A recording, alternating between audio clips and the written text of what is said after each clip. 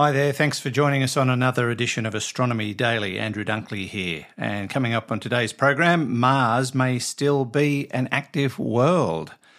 New images of Titan reveal rare clouds. Sharing the James Webb Space Telescope data might be a bad thing. And we may not have heard from extraterrestrials for one interesting reason, a new theory yet again. Those stories are all coming up on this edition of Astronomy Daily. Astronomy Daily, the podcast, with your host, Andrew Dunkley. And we say hi to our AI reporter, Hallie. G'day, Hallie. How are you? Hi, Andrew. How did the babysitting duties go with the grandchildren yesterday? I know you were concerned. Well, I'm pleased to say they went mostly well. Little Felicity has not been able to get used to us in her first year on this planet, mainly because of COVID and long periods of time where we weren't able to see her. But everything went well. She didn't cry once yesterday, which was a delight, although we did have one incident. Oh, dare I ask what happened? Well, we had a misfire. It rivaled the launch of Artemis 1, to be totally honest. There was nothing that could contain it, and the damage was widespread. Oh, no. You mean poo, right? Oh, yes, I do. If we could harness this power, we would find cheap propulsion to put rockets into space. Absolutely. It wasn't that funny, Hallie. We better get the news.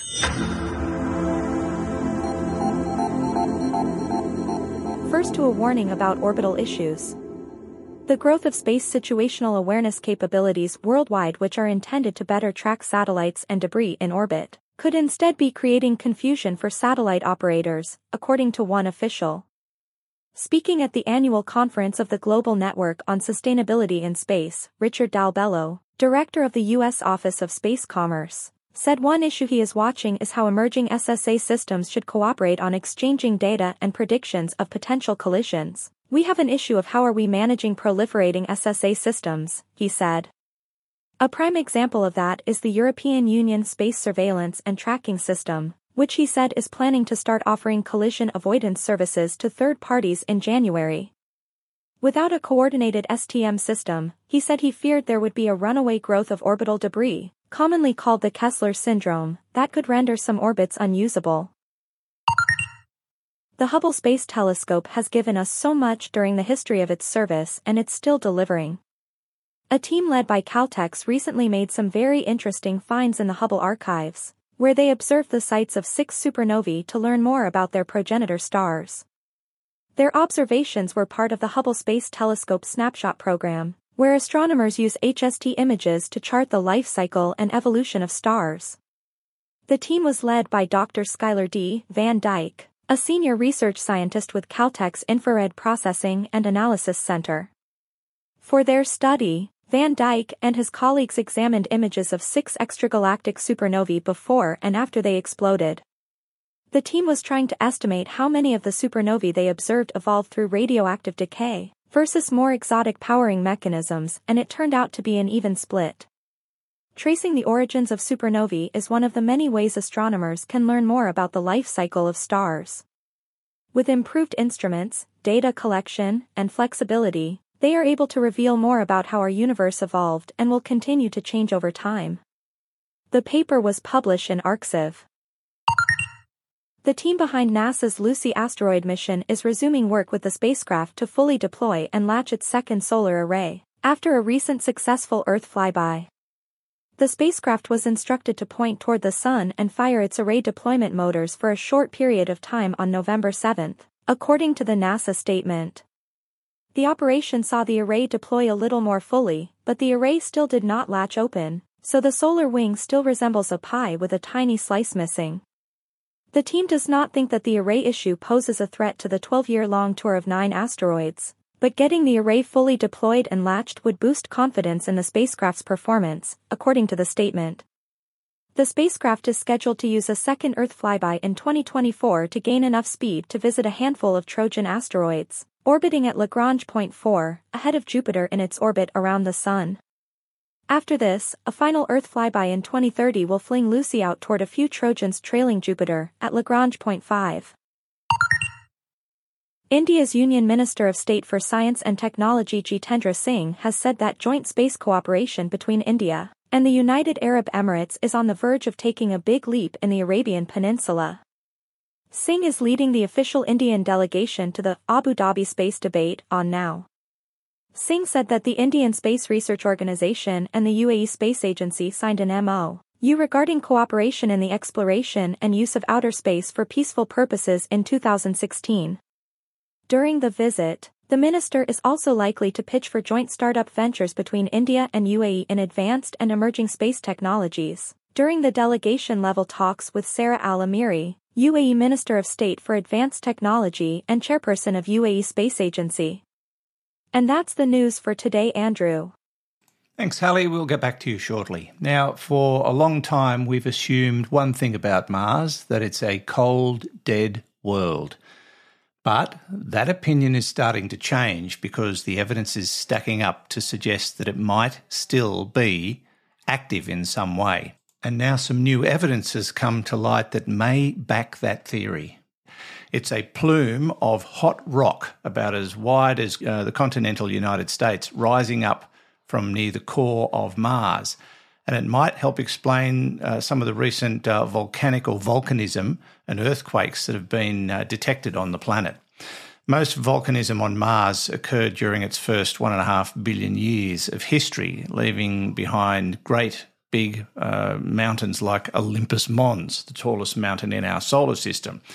However, scientists had largely thought Mars cooled and became dead in the past 3 billion years. But in recent years, scientists have seen hints of activity, and now scientists have found a mushroom-shaped pillar of scorching, buoyant rock below a region called the Elysium Planitia, which might explain the recent detections.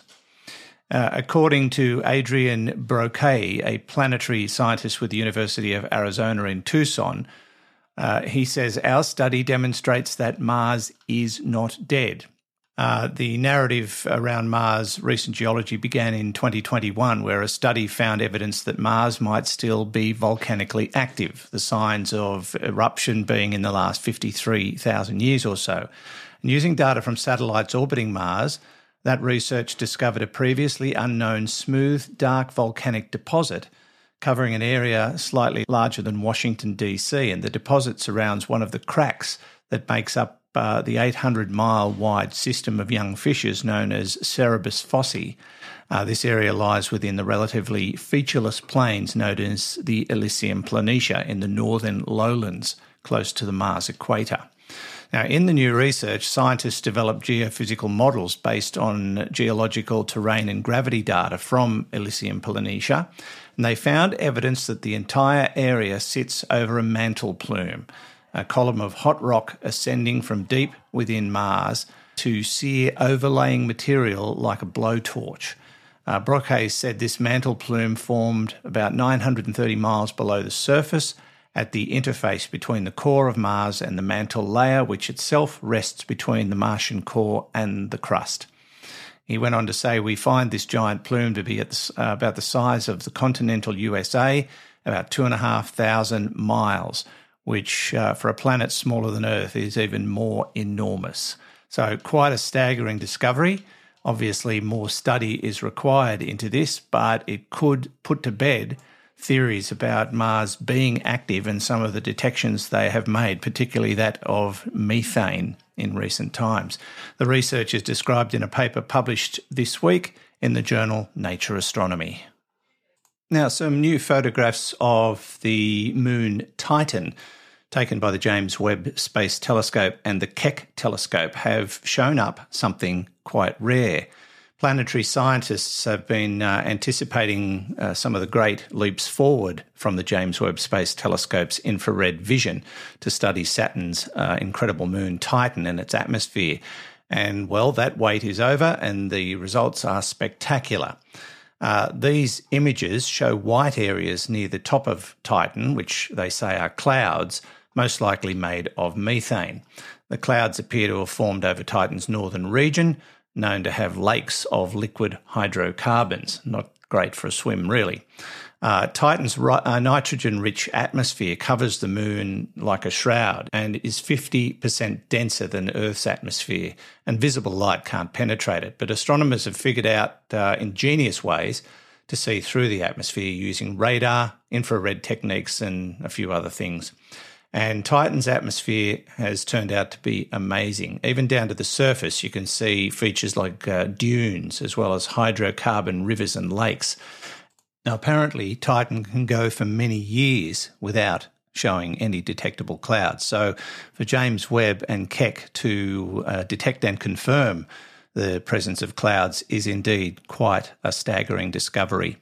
And apparently these clouds dissipate quite quickly. So the clouds that were seen by James Webb may be different clouds to the ones that were confirmed by the Keck telescope. Needless to say, this is a work in progress. The Astronomy Daily Podcast with Andrew Dunkley. And while we're talking about the James Webb Space Telescope, back in August, the White House announced that the results of all federally funded research should be freely accessible to anybody by the end of 2025, which is great news for scientists around the world. Under this new guidance, many peer-reviewed papers would be free for the world to read immediately upon publication rather than stuck behind expensive paywalls. And the data that underlay these papers would be fully available and properly archived for anyone who wanted to analyse them. Now, NASA, as a federal agency that funds and conducts research, is on board with the idea of freely accessible data, according to Scientific American. But it has a plan that goes further than the White House, and that is where people are starting to think there's a problem. The agency currently gives a proprietary period to some scientists who use particular facilities, such as a 12-month period for the powerful James Webb Space Telescope, so that those scientists can gather and analyse data carefully without fear of their work being poached. NASA is looking to end that policy in its efforts to make science more open access. And losing this exclusivity, according to Scientific American, would be really bad for astronomy and planetary science. Without a proprietary period, an astronomer with a brilliant insight might spend years developing that, months crafting a successful proposal to execute it, and precious hours of highly competitive James Webb Space Telescope time to actually perform the observations, only to have someone else scoop up the data from a public archive and publish the result, ripping the rug out from underneath them. There is reasonable concern, according to the article in Scientific American, that such scooping has happened before, and this just opens the door wider. I think that will be the subject of much debate going forward. And back to a story we sort of seem to circulate around quite a bit, and that is whether or not there is life beyond Earth. And if there is, why haven't we heard from them? Well, the last theory I discussed with you was that they are probably too far away and died out long before they could get a message to anybody. So, bummer. Well, a new paper that's been released, written by Amri Wandel of the Raka Institute of Physics at the Hebrew University of Jerusalem, has made two basic assumptions.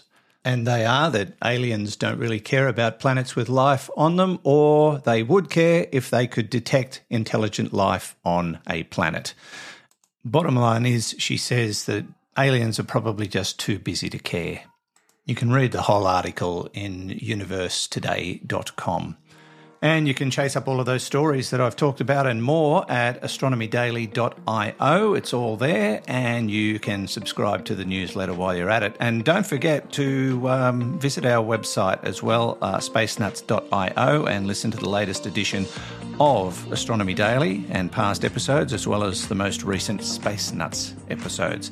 Hallie, we're about to wrap it up. You got anything for me? Yes. Did you know that on the Apollo 10 mission they had a big problem that very few people know about? Oh, what was the problem? Something technical? No. Something biological was floating in the capsule. You're not talking about what we were talking about at the start of the show? Yes, I am. Ew, how did that happen? Well, that's still a mystery, apparently. And what did they do about it, dare I ask? Commander Tom Stafford caught it in a napkin. Oh dear, the space doogie lives. Thanks, Hallie. We'll see you next time. Bye. Thanks for listening, and I hope you listen again. This is Andrew Dunkley for Astronomy Daily. Astronomy Daily, the podcast, with your host, Andrew Dunkley.